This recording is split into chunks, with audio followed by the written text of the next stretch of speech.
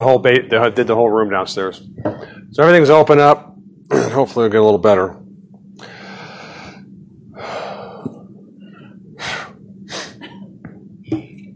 We have the call to worship.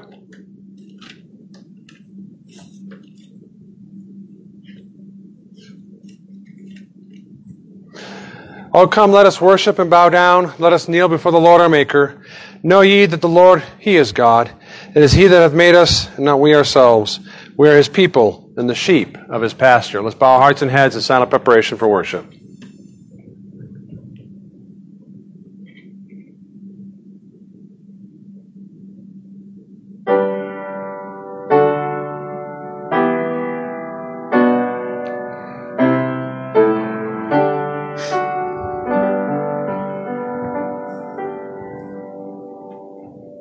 Let us stand and sing hymn 171.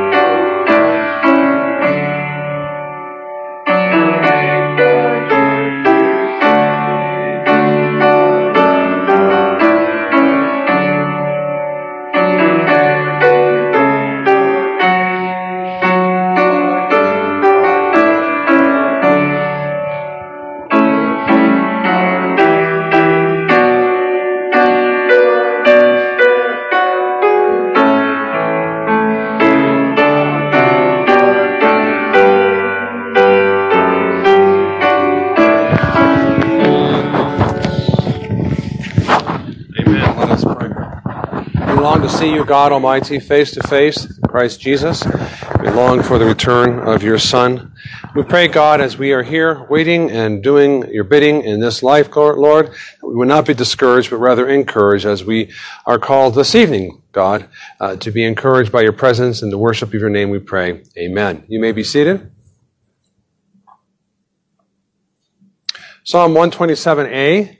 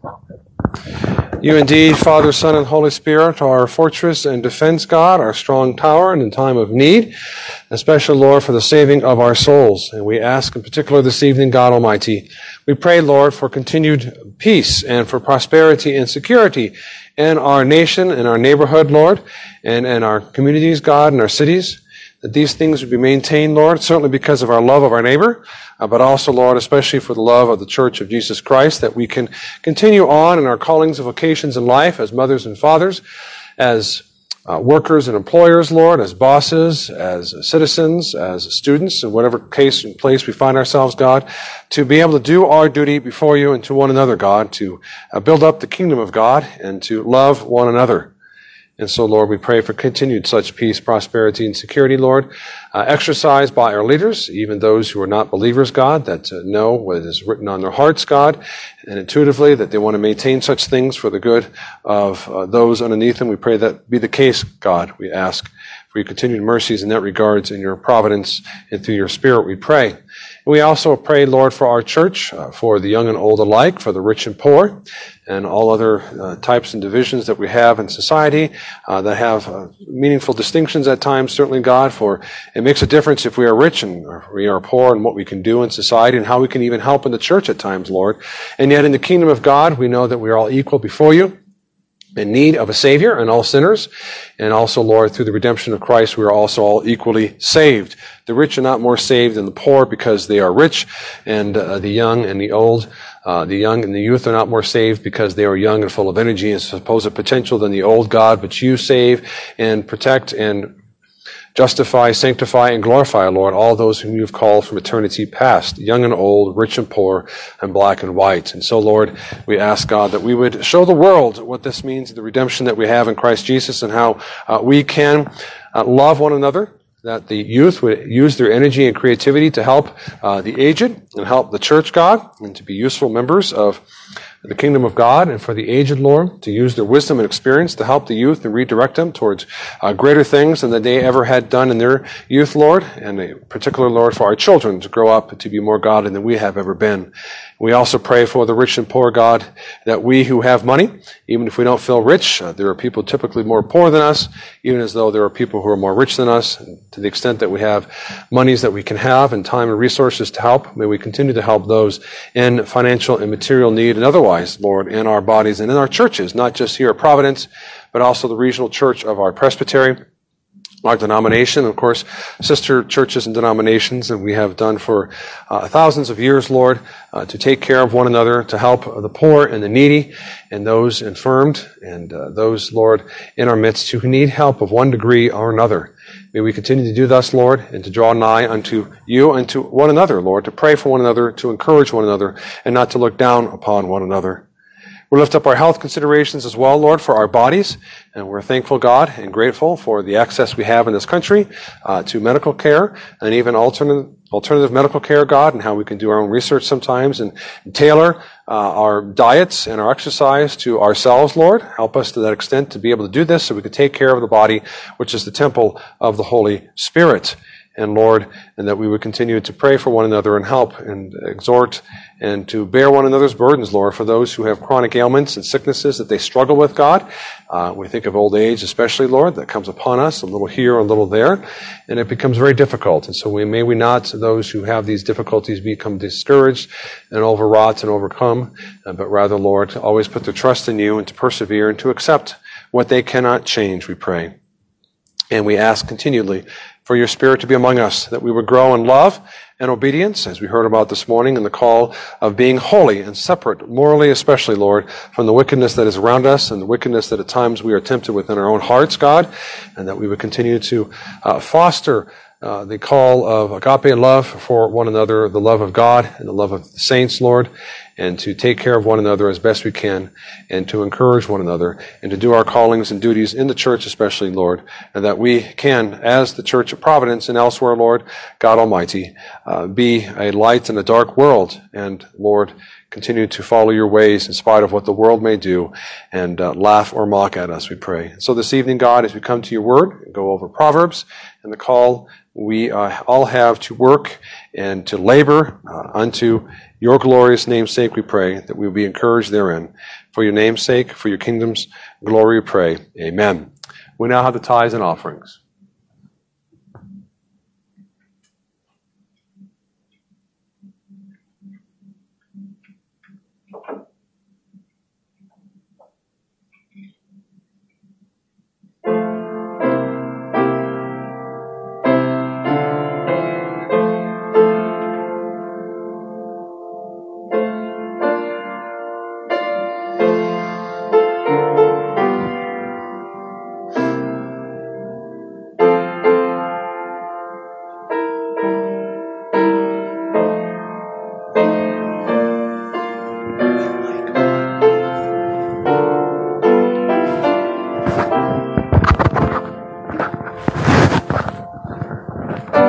Let us rise.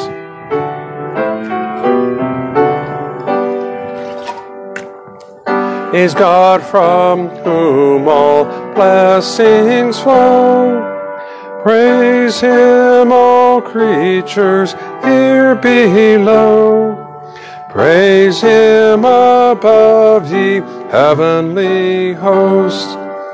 Praise Father, Son, and Holy Ghost. Amen. We praise your name, Almighty God above, thankful again for the opportunity to give these tithes and offerings, and that we ask, be able to continue to work and to labor for your kingdom's sake, so that we can put aside extra monies and abilities, Lord, for the work of your kingdom, God. In your name we pray for your glorious sake. Amen. Is that better? The higher? I'm tapping. Let me get it higher. Higher, higher, higher. Really? I didn't touch it from this morning, and it wasn't. I don't believe it was this high this morning. Oh well. Okay.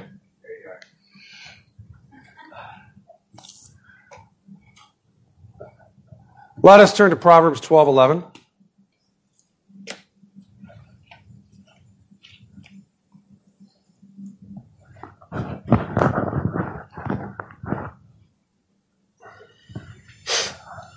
Proverbs 12:11.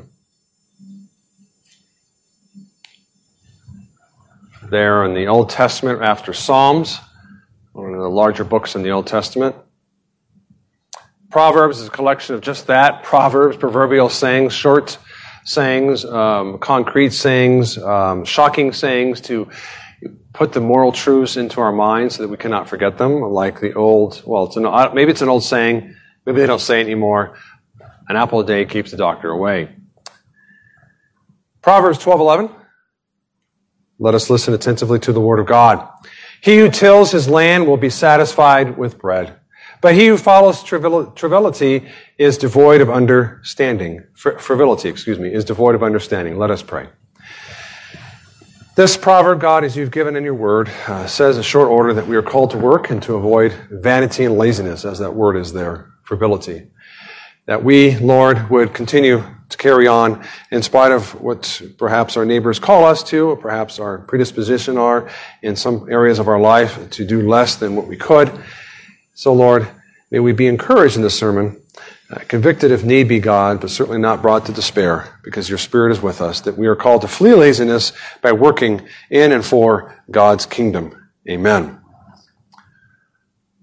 Laziness is a subtle problem, I think, that seeps into us when we least expect it. Perhaps this is an autobiography.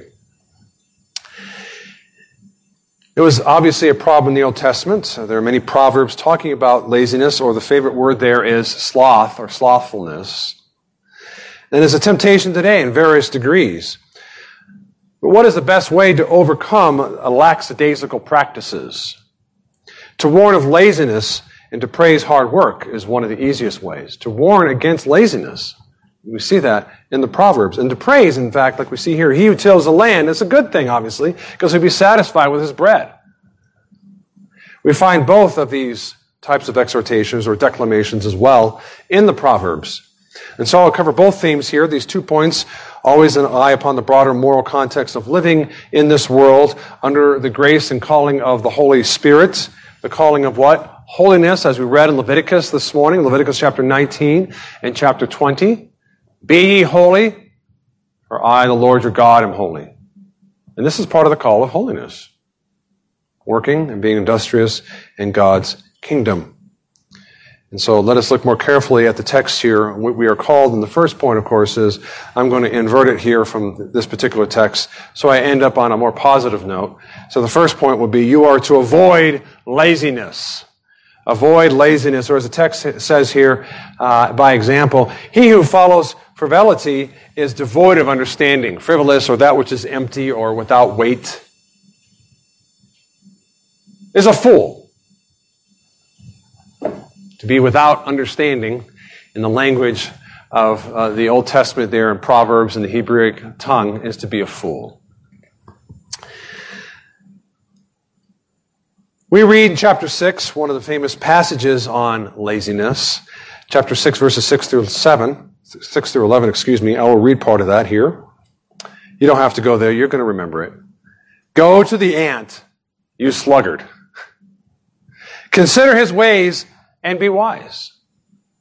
And so this teaches us something here of the method of the Proverbs here of King Solomon. That he uses the lessons of nature to teach the moral lessons of life. It's a common theme in the ancient Near East, what they call the ANE.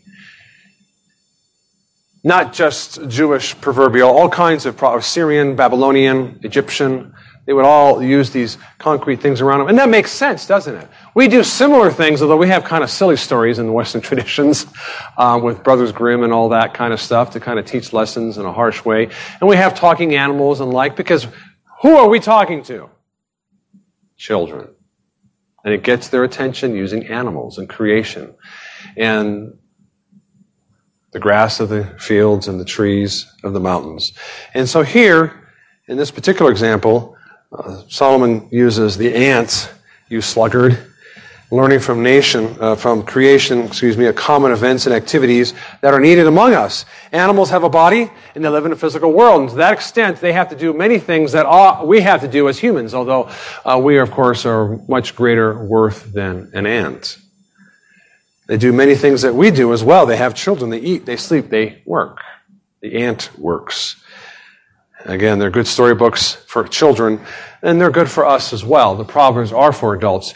Child lessons are also for adults because we forget these things. We need repetition. Repetition is the mother of learning.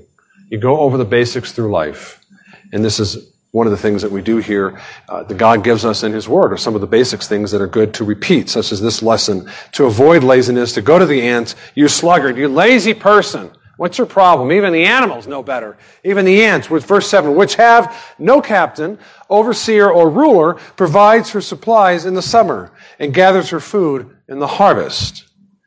While men have leaders, ants apparently do not, at least by observation.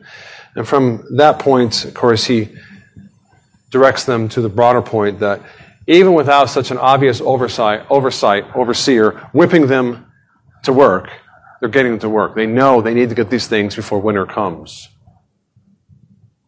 And they starve and die. Verse 9, how long will you slumber, O sluggard? When will you rise from your sleep? A little slumber, a little folding of the hands to sleep.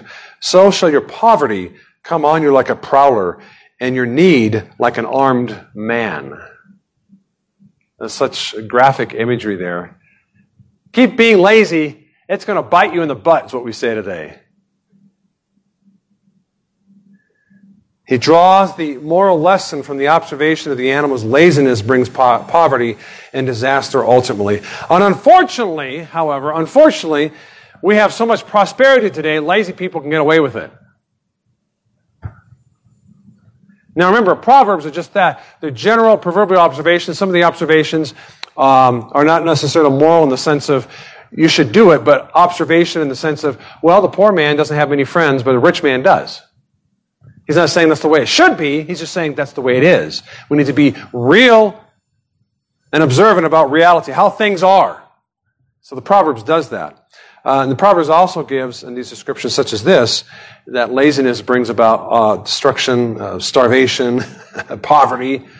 In general, often, when all things are considered equal, is how we would say. And that's the nature of a proverb, right? An apple a day keeps the doctor away. No one really believes apples every day does that. It's a good, healthy diet when all things are considered equal, if you don't get cancer.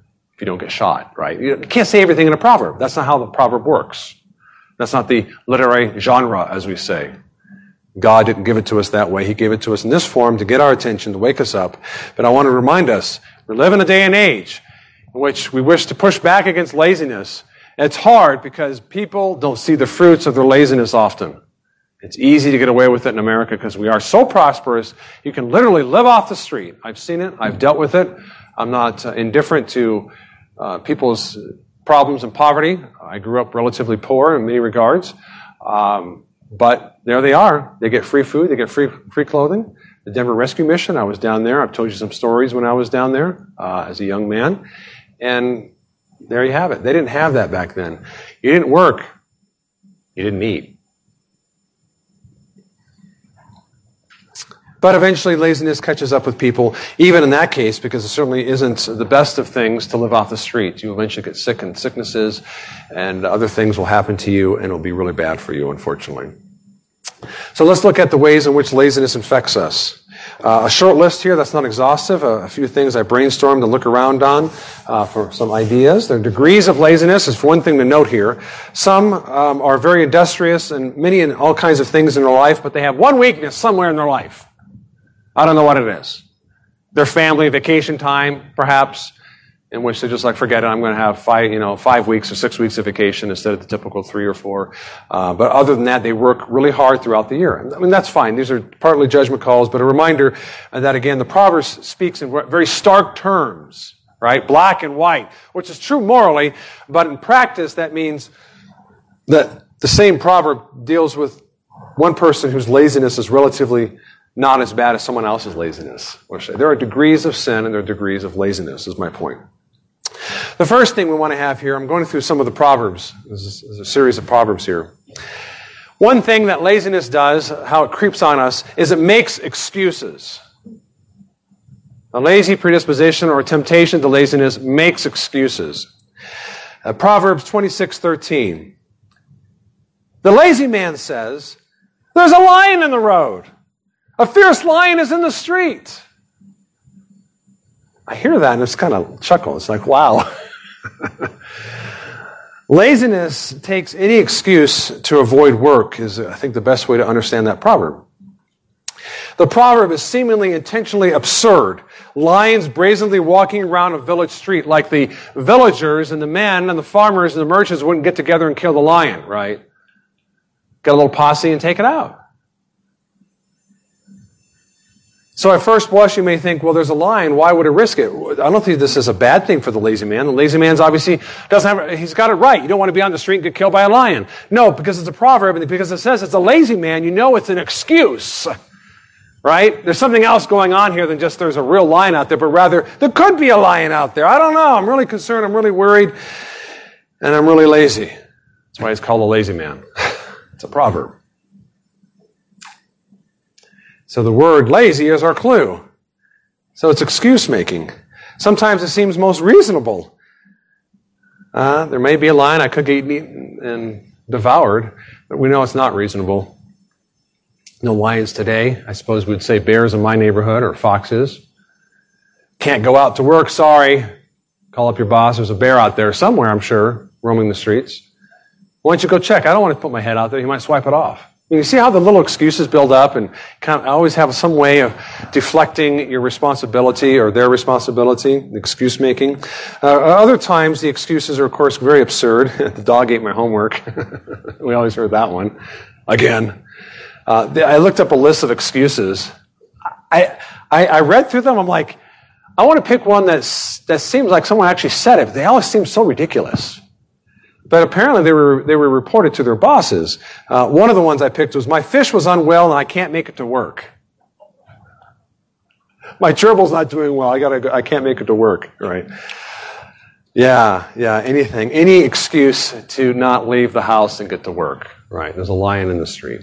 Lack of initiative. Proverbs 26:14. Proverbs 26:14. These, I think, get continuously humorous in the Proverbs here. As a door turns on its hinges, so does the lazy man on his bed. It just keeps rotating back and forth. The door keeps opening and shutting. You keep rotating left and right on the bed. A funny picture indeed of laziness. One of the signs and one of the temptations of laziness and not to get out of bed is the classic one. A stereotype is the word we would use. Although, of course, it's not just simply out of bed, maybe out of your house to get to work, as the case is. It's easier for lethargic people to toss and turn in bed than to get up and do what they're called to do. Not just work like get out of the house and go to your job. Taking care of the house, taking care of your kids, taking care of your family, taking care of your car, or whatever you were called to do. Whatever responsibility you have, laziness says, I don't want to do that responsibility right now. When you are called to do it right now. Because you're not called to always do your responsibility every time in life. You got other things you got to do, other responsibilities. You have to prioritize, yes. But when you are supposed to do it and you don't do it, you're already starting to make excuses. You're already down the slippery slope of laziness. They're called to go out and work, but they won't. They will not take the minimal effort to initiate work, to get out of bed. That's why I use the imagery of the language of initiative. They won't even get out of bed. That's the first step you need to get to work, is get out of bed. Take care of yourself, get some food, get in the car, get in the yard, or whatever else you need to do. Each step is needed to finish the job, but they who are lazy, who are inclined to laziness, who are tempted, and given circumstances, of course, it happens. Some of us have certain sudden temptations upon us towards laziness, and we keep pushing against it every step of the way of everything we need to do to get that job done. Laziness says, no, no, no, no, no. So that's Proverbs 26:14. Proverbs 26:15, right, the last verse. The lazy man buries his hand in the bowl. It wearies him to bring it back to his mouth. That's the funniest one yet. A lack of completion. Makes excuses, has a lack of initiative, and a lack of completion. It won't finish the task. It can't even finish eating. They are so lazy. I don't think I've ever been that lazy. I've been lazy, but not finish your meal? It's tragic. Imagine someone so lazy they won't even finish eating. The indolent man starts a needful job but will not finish that job, that task, that responsibility. His slothfulness is a weight holding him down. He can't even lift his hand up to his mouth to finish his meal. They are often laggards, slow to get things done. Not just initiative-wise, but completion-wise. If you're struggling with the initiative, you're going to be very hard to complete the job. It's one thing not to be able to complete the job well because you're not well trained or you messed up or you made a mistake. It's another thing not to complete it at all because you just don't want to get it done. You'd rather not be there. Sometimes we have moments of lapse when we just lose all motivation to be sure, or we're physically or emotionally tired. We're human after all. We have our limitations. And you have to get something done. That's not the same thing as a life of laziness. That's what this picture is. That's why I mentioned at the beginning there's degrees of laziness. There's also a lifestyle of laziness, of slothfulness, of lackadaisical attitudes, of indifference to work. It's different than a momentary lapse or the struggle you have because of physical or other problems going on, to be sure. And we have to be careful about that. Those who have a shiftless life is what we use, who bounce from job to job sometimes is one example of that. Never doing a good job, perhaps, is a sign of that, but not always. And so those are the ways in which laziness has come upon us, in which we justify our laziness, characteristics of laziness at times in our life that we are called to eschew, to flee from. Because as we read here, he who follows frivolity or a life of emptiness, which indeed laziness follows. It's an empty existence, not working. You are incomplete because we are called to work. Even if it's a job that has no money involved. You don't get paid for it. You take care of your family, that's work. Take care of your house, that's work. You help the church, that's work. So I'm not saying you have to get paid, obviously. So, the second point is you are to embrace work. God calls us in a life of holiness to eschew laziness. And then, of course, in laziness, I didn't cover that. I'll cover that here, I think. Vacation, retirement, and everything else isn't necessarily laziness, obviously. We're called to embrace work, especially in the prime of our life. As you get older, of course, it's harder to work. It's just how God brought about the punishment of the fall upon us because of sin. As we get older, it becomes harder and harder to do serious jobs, to focus on the job even. Not just the physical labor, your mind just starts getting tired and thinking and paying attention. And that's understandable. But to the extent that we are called and can and are able to embrace work, we are called to do work. He who tills his land will be satisfied with bread. He who works. Obviously, tilling the land is a picture of working. It's a metaphor for work, particularly a concrete act representing broad, all kinds of activities. It's not saying only the farmers do the real work and no one else does. Only the guy who eats apples is going to be healthy and no one else does. What about broccoli? No, it's again a proverb using concrete illustrations to make a broader point. The priests weren't farmers, but they also worked and had to be fed of the sacrifices. It's a Hebraic way of speaking. Obviously, there are other working professions, I said, the priests, for starters, and merchants. Satisfaction with bread, therefore, is a picture of being happy with the results of the fruit of your labor. You worked hard, something came out of your work. That's a good thing. You like that. My daughter did that when she was in 4-H, and she was crocheting. Whew. I always say knitting. And they want to throw a knitting needle at me because it's crocheting. Apparently, that's one hook, right? Okay, one hook. And she made a purse. Well, was it the purse? No, it was the owl. It was the owl. Purse? Okay, sorry. Purse. And, it's hard work, and she did it, and she persevered, and she was really happy she got it done at the end because we won state. We went to the state, down to Pueblo, the state fair, and competed with all the other people from the states, and they won their divisions, and they worked their way up, and for her age group, she got first place. It was great. That's the fruit of her labor. She was satisfied with the bread, or the fruit of her labor. Obviously, she didn't eat it or sell it for food, although she could have, I suppose. That's the idea here. Satisfaction with bread, happy with the results of our labor. When we talk about labor of love, this is labor of love, so I'm really committed to this job or responsibility in life. But even if we don't have a labor of love, we still have a job. And it's good to get it done, and get it done well, of course. The satisfaction of putting food on the table, of making money so you can help your family, help your church, help your friends. And not just the basic necessities of life, of sustenance and the like, but all kinds of things beyond that we are called to do. I mean, taking care of your house and your yard and your car isn't bringing food on the table per se, but it's a satisfying job when you have a nice yard work, although it's, of course, harder with the water restrictions these days. The other half, of course, I mentioned before, following frivolity is devoid of understanding. And I told you that word means empty or vain, and it's attached to a life of laziness. By contrast, of course, right? Often in the Proverbs you have a contrast, this but not that. And this is clearly here. Tilling, working the land, but he who follows frivolity obviously is not tilling, he's not working. He's a lazy man. He has an empty life. Not the satisfaction of a job well done. We see it with those playing games, going skiing, vacationing, and the like. We think of it, I think, stereotypically, although I've not run across a lot of them because I don't know a lot of rich people with their rich kids who have all that prosperity and they can get away with these things. We know what happens. We saw it in the news. They need to go hard work, hard labor, something so that they're busy with their hands. The means of work, as I'll finish the sermon here on this second point, you are to embrace work. This is the call of a holy life that God calls his people. It's not devoid of Christianity here. Jesus Christ had a mission and a job. He had labor in his life. He worked as a carpenter's son, which means he was with his father learning the trade, which is not like how we do it today. He worked. And then his job as a preacher or a rabbi is work. And he is our divine exemplar.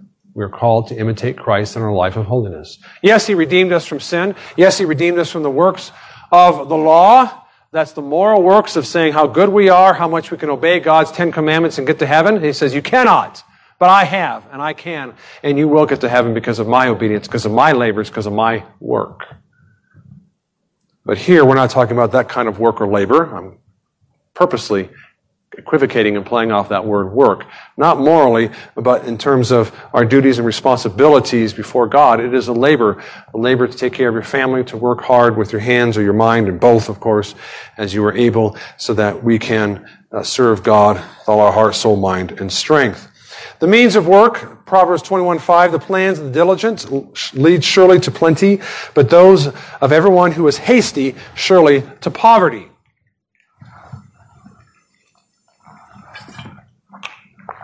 That proverb reminds us planning, coordination, and intelligent involvement of your job, of your labor, of your responsibilities in life is required. We do this without thinking. First we sleep, then we get up and we get ready and dressed, and then we eat. That's an order. There's a plan. Even if you haven't written down that plan in your calendar, you have a plan and a rhythm in life. It's how it's designed when you live in society. You have to do it. You got to sleep. And if you got a job, it's preached on not being lazy, not having a job, if you're an adult, then you got that job already making a schedule in your life. We are called, with respect to responsibility in the life of holiness, to have coordination, an intelligent way of dealing with life, of having a plan of diligence so we can lead to plenty. We pray by God's grace and mercy. Of course, use of a calendar, a checklist is helpful to be better organized. If that works for you, I'm not telling you the best methods, but you use, as we talked about before, and over again, the means, causes, occasions, and provocations thereunto to fulfill the commandment of laboring and working as you are called to do. And one of those means is being a planner of some degree. What that plan looks like in your life as a Christian, I can't tell you. I can give you some recommendations. You have a lot of flex room there. Sometimes you can keep it in your head. I used to keep everything on the calendar in my head for a long, long time, and then I said, I better stop this. I'm going to get in trouble. So now I use a calendar. As a reminder, often organized people get actually more work done because they can tell people, I can't do it here, I got to get this done, but I can do it here, as opposed to always someone else dictating your schedule. As a reminder. Blessings of work, simplicity of work. Ecclesiastes 2:24 has proverbial sayings in it as well. That's why I go to Ecclesiastes sometimes. You'll see it mixed with the Proverbs and books and commentaries. Nothing is better for a man than he should eat and drink, and that his soul should enjoy good in his labor. This also, I say, was from the hand of God. Work is what we are called to do, to eat and drink. That is to have the labor of our work, the fruits of our labor. He should enjoy the good in his labor, as it says there in Ecclesiastes 2. It's a good thing. It's from the hand of God. It is a good thing. And we ought to embrace it. Everyone has a call, as I've said before, to work, to enjoy the labor of their hands. And in that sense, we're all equal in our callings. And thus, also, Ecclesiastes tells us not only the goodness and the blessings of work, but it is from God himself that we have, eat and drink, and even beyond that, extra things. And I preached on that as well, that we can even celebrate with one another the goodness of God. And then the hand of the diligent will rule, but the lazy man will be put to forced labor. So there's another proverb reminding us of the importance of work, of diligent work, of being hard in our efforts to do good things for one another. The lazy man, on the flip side, he'll be put into forced labor. Someone's going to make him work one way or the other. At least in the old days, they would have put him to forced labor. We don't have that anymore. I think they stopped it in the 60s or 70s when they would tie them up to chain gangs and put them to work somehow to make them productive members of society. Unfortunately, we don't have that anymore. Proverbs 22:29 is another text on labor. Do you see a man who excels in his work? He will stand before kings, and he will not stand before unknown men. There's a blessing in labors. Again, when all things are equal, in a society that takes labor seriously, those who work hard and work well and honestly and do a good job will have blessings, and they will have good connections. They will have prosperity more and more. A reminder, the blessings, the promises of the Proverbs, the physical promises, the material promises are temporary often. It's not always across the board. Again, sin is there, unequal in every society, as a leaven that cuts down the cause and effect of the righteous and people trying to do good labor and a good conscience before God. They get cut down in the prime. They get thrown out of their jobs. As we know, Christians that were shut down, their whole business is shut down because they won't give money, cake, or a photograph to wicked events and marriages.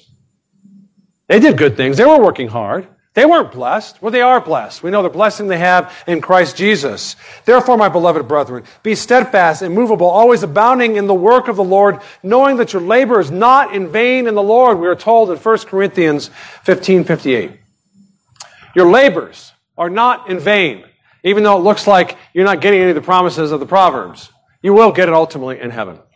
1,000-fold, brothers and sisters, even if you do not see it here and now.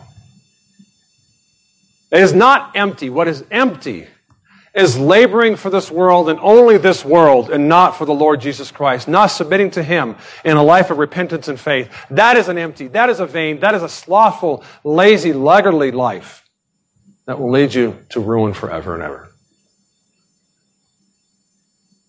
Because it is hard labor.